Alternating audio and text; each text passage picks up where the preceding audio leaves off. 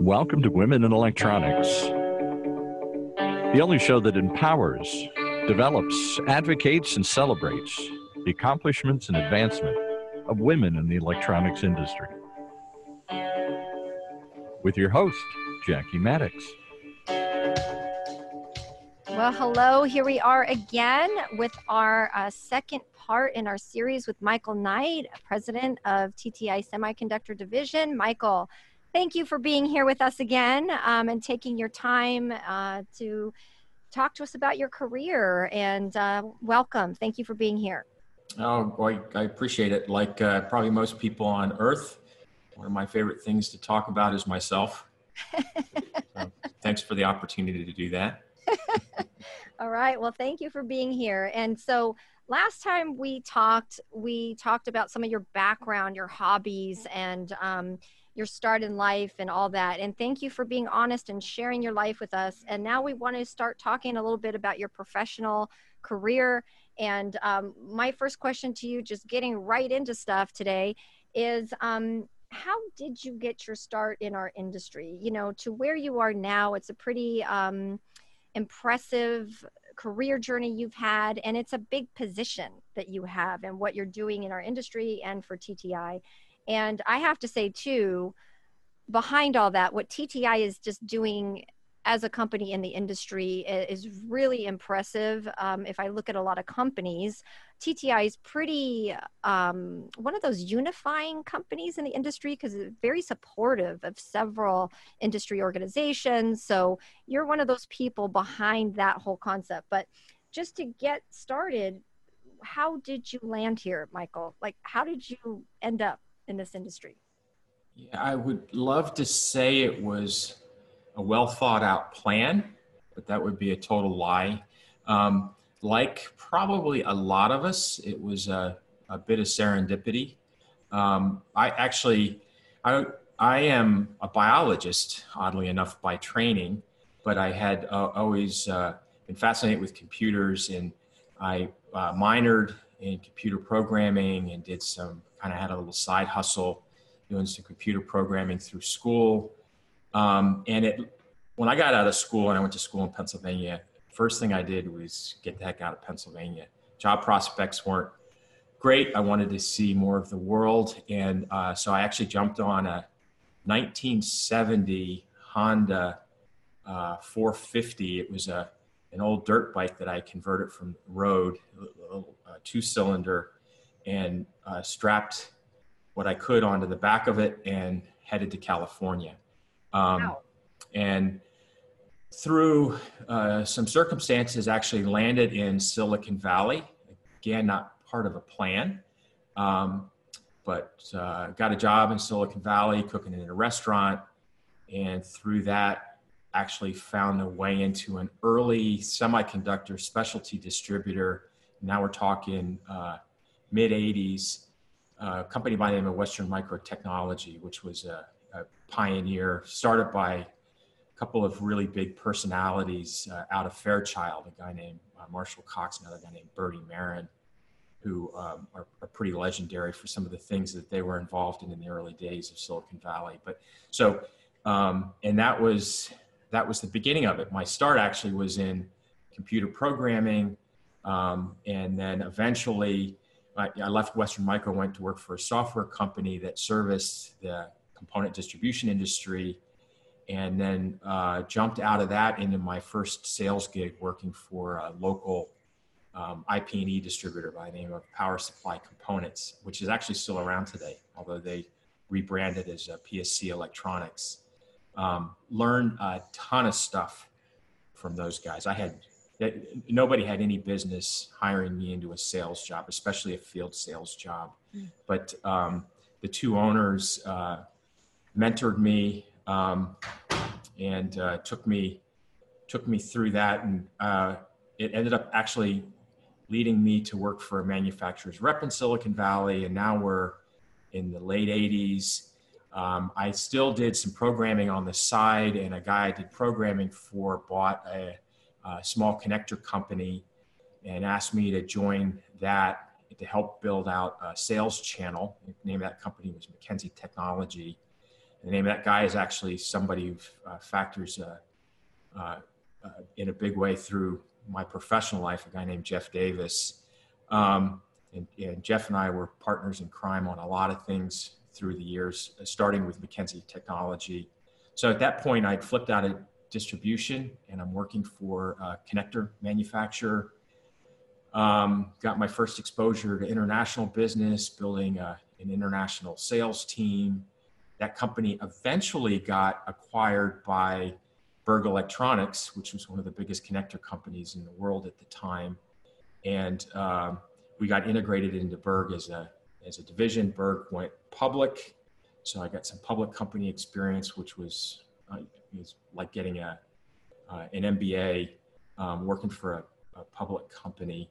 And it was that point in time where I actually met TTI, the company I was working for. I was building out a distribution network. TTI had been on my radar for a long time. I'd been trying to talk to these guys into taking me on, but every time I'd get close, a bigger, more attractive company would come along that wanted TTI as well. So I get kind of knocked back, but through perseverance, got on the TTI line card, and that's when I met Paul Andrews, the founder of TTI, and Mike Morton. And God, that must have been early 90s, I guess. And so it was awesome. I got to watch TTI grow up, and stayed close to those guys. And eventually Berg Electronics got sold. And some of the things I was doing in Berg Electronics, at that point I was running a division of Berg Electronics focused on level 2 interconnect and making some investments in level 1 interconnect, which is the die, the silicon level. So it's the die to package. So the very first level of interconnect in an electronic system. And when Berg got sold to a French company, I decided it was time to leave and go do something else. And I went to work for one of the companies that we had invested in, and it was down here in Texas. So that got me from California into Texas, where I was able to spend a lot more time with the guys at TTI, even though they weren't in my business. This has turned into a rather long story, but I'm almost at the end. That company was called Substrate Technologies, and we invented a thermally and electrically enhanced substrate that I don't think there's anybody can beat it in the industry. But we happened to do this in the late 1990s, and we're out working on our, let's see, at the time it was probably our C round of financing when the whole world went to hell. This was the dot-com blow up, the inventory overhang. This was 1999 going into 2000. We were actually on the verge of going public when the wheels came off. And so we hunkered down. Eventually, in the fourth round, ran into strategic money that wanted to acquire us.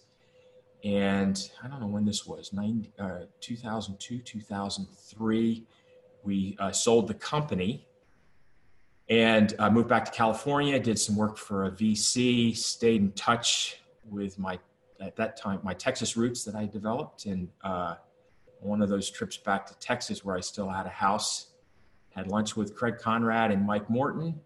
It led to a conversation that led to my wife and I moving back to Texas. And here I am, 16 years later, working for Mike. I came into TTI actually to backfill him as he got promoted up into the role of president of North America. I took over Mike's role running the product marketing and management operation for TTI.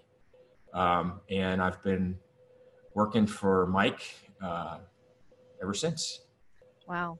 Yeah. Well, Michael, that is an amazing journey and a story. And when we did our first part series with you, you were mentioning some of what your early journey was in life. And what I'm hearing from you is like this common thread is when you go different places, you establish roots. You know how to go do that. And part of that, I think, was based on where you came from and what you did to succeed getting through your life, and you carried that into your business world. So wherever you went, you established roots. And what I'm sensing from you is you do put your heart and soul into whatever you do. So those connections are strong.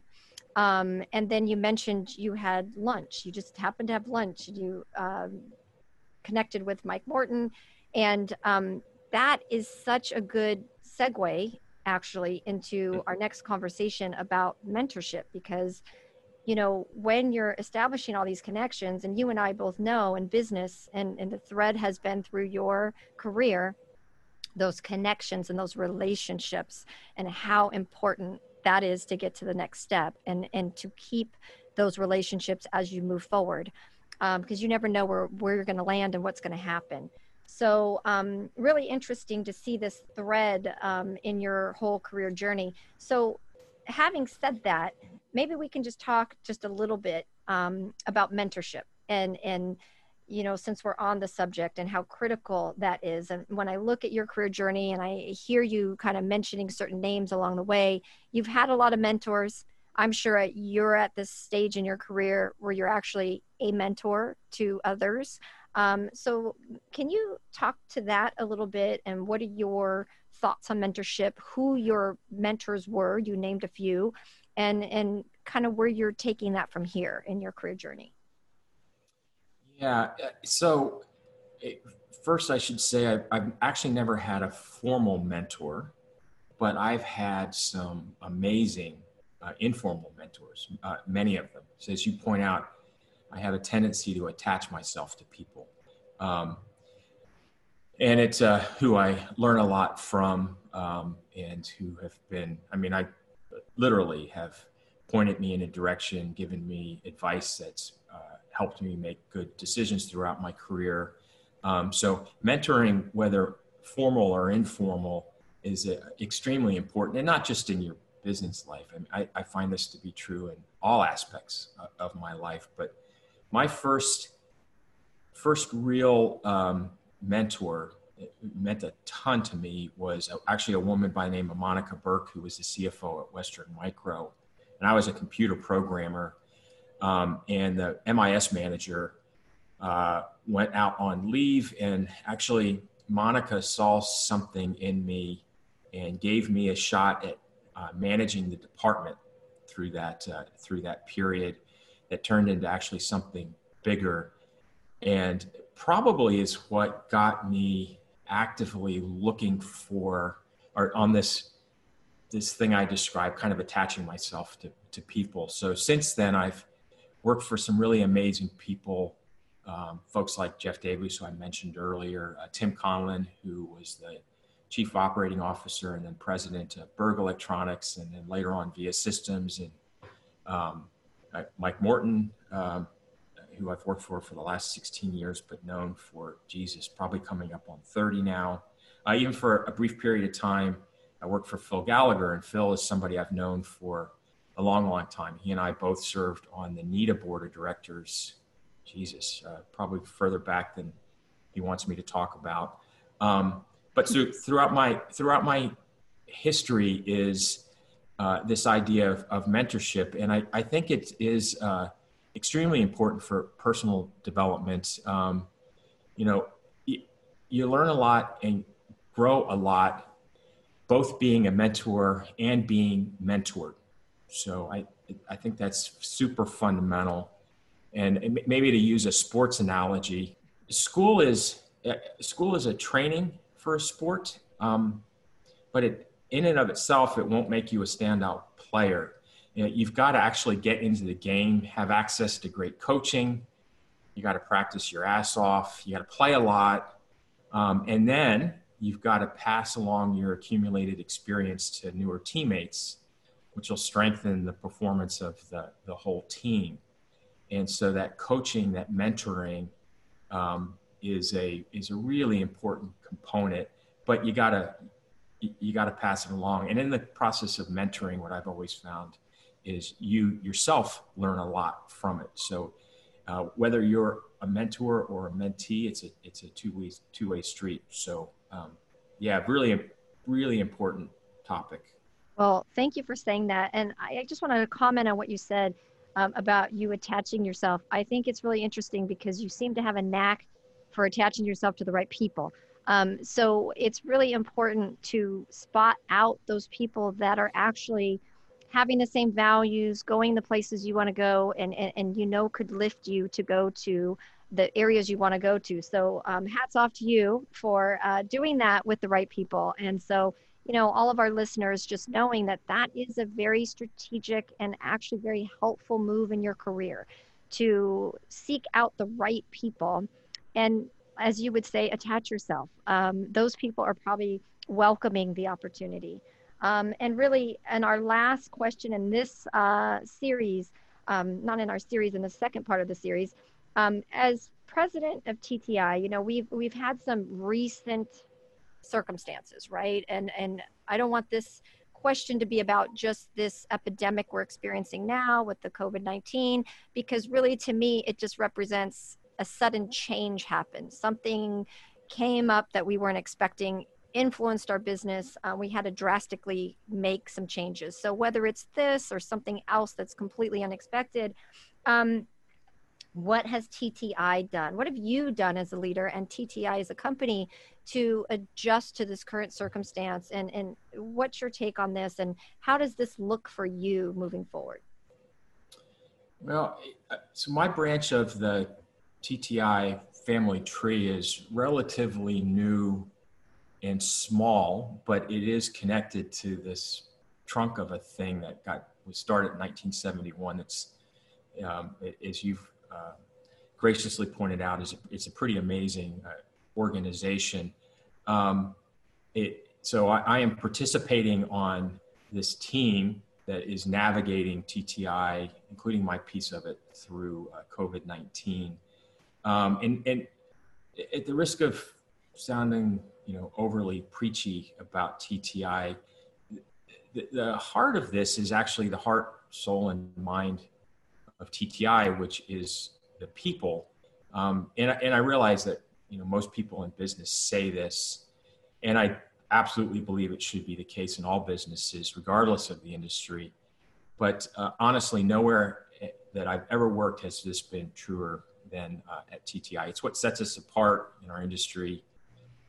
And with our suppliers and customers, our product knowledge is best in class. It's all people-based, right? It's knowledge and relationships. As a distributor, that's our capacity. That's our differentiator, is the people. The better our people are, the more committed they are, the better our business is. So going into this pandemic, job number one has been protecting our people so that they can support and protect our customers and suppliers. I mean, we're not unique in this, but it is something that it's like falling off a horse. This approach was a byproduct of this amazing culture that Paul started in 1971. We got people very quickly, middle of March, working from home, closed a lot of our offices. We safeguarded our warehouses, made sure that the people there were safe because, at the end of the day, that's our front line, right? Receiving, order fulfillment, shipping. You got to be present to do that.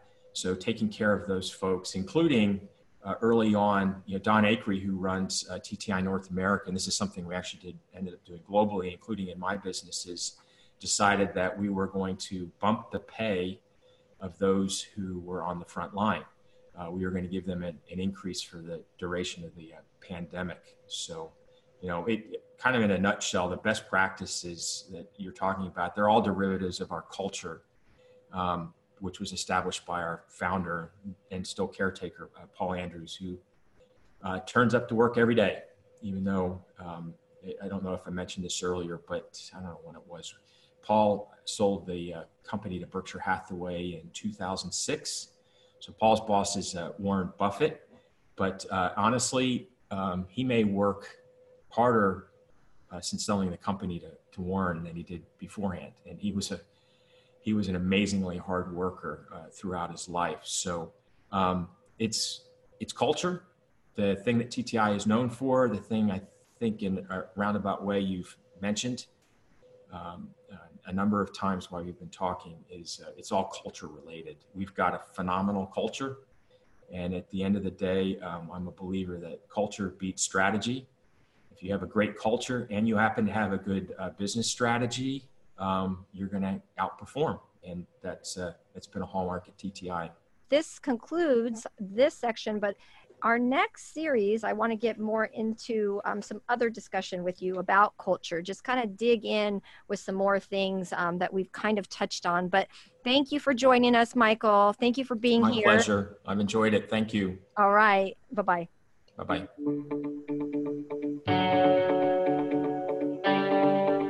You've been listening to another episode of Women in Electronics, right here in Orange County's only community radio station, octalkradio.net.